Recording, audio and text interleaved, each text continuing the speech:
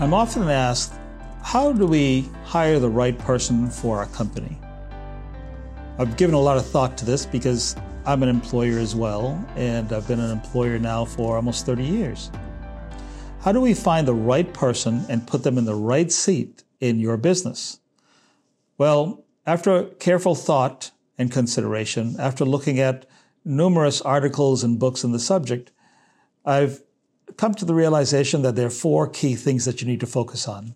Number one, does this potential employee or worker get it? Do they understand the job?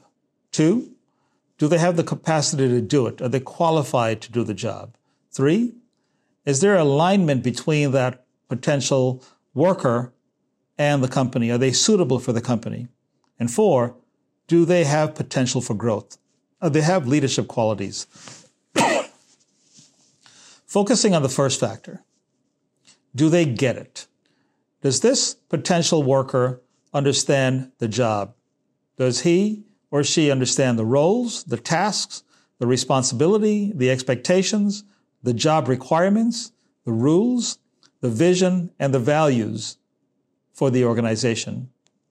If they don't get it, then there's no need to go beyond that analysis. Now, if they do get it, then the question is, do they have the capacity to do the job? That is, are they qualified? Do they have the knowledge, the skill, the abilities, the relationships, the experience, the know-how, the authority, the organization, the punctuality, the accountability in order to get this done? Do they have the education necessary?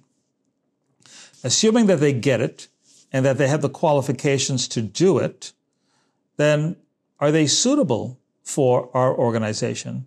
Obviously, if they don't get it or they don't have the capacity to do it, it's going to be very difficult to justify hiring them or contracting with them to work for the organization. But assuming that they do have the capacity to do it and they do get it, are they aligned? Do they have the personality that fits in with the personality of the organization? Are they focused? Is this something that they desire or want to do? Are they passionate about this work?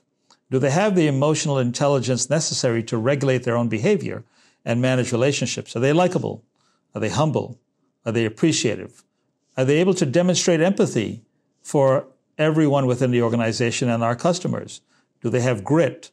Are they courageous? Are they resilient? Do they demonstrate gratefulness? Are they honest, trustworthy? Do they have good habits? Do they have good belief systems that are empowering and not limiting? Are they aligned? Do their values align with the organizational values? Do they have a good work ethic? And are they courteous? That's pretty important. It's very difficult to work with someone who is not in alignment with your organization, and that person can be very toxic and create a lot of disruption within your organization.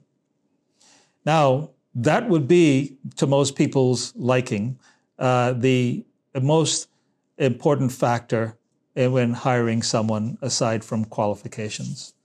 But I don't care how great you are in terms of being qualified. If you don't have alignment within our organization, then I don't think you'll be a good fit. And so you've got to get it. You got to have the capacity to do it, and you have to be aligned with our organization. But even if you follow those three criteria and that potential candidate is someone that you're really considering, then the final thing I would ask you to look at is their leadership qualities. Do they have the potential for growth? Are they an A player or a B player? Or they are a C, D, or F player? I will suggest to you that you don't want any C, D, or F players on your team. And if you can have as few B players as possible, that would be great. You're looking for A players. Do they have the ability to exercise self-leadership? Can they grow and develop on their own? Are they showing propensity to lead themselves? What about helping others grow and develop? Do they show any propensity for one-on-one leadership? What about team leadership? Do they have the potential to lead a team? Do they have the potential to work in multiple teams and create synergy between the teams and exercise some potential for organizational leadership? And do they have a servant leadership mentality? If that potential worker does not have the potential for growth and development, is that person the right person for your organization?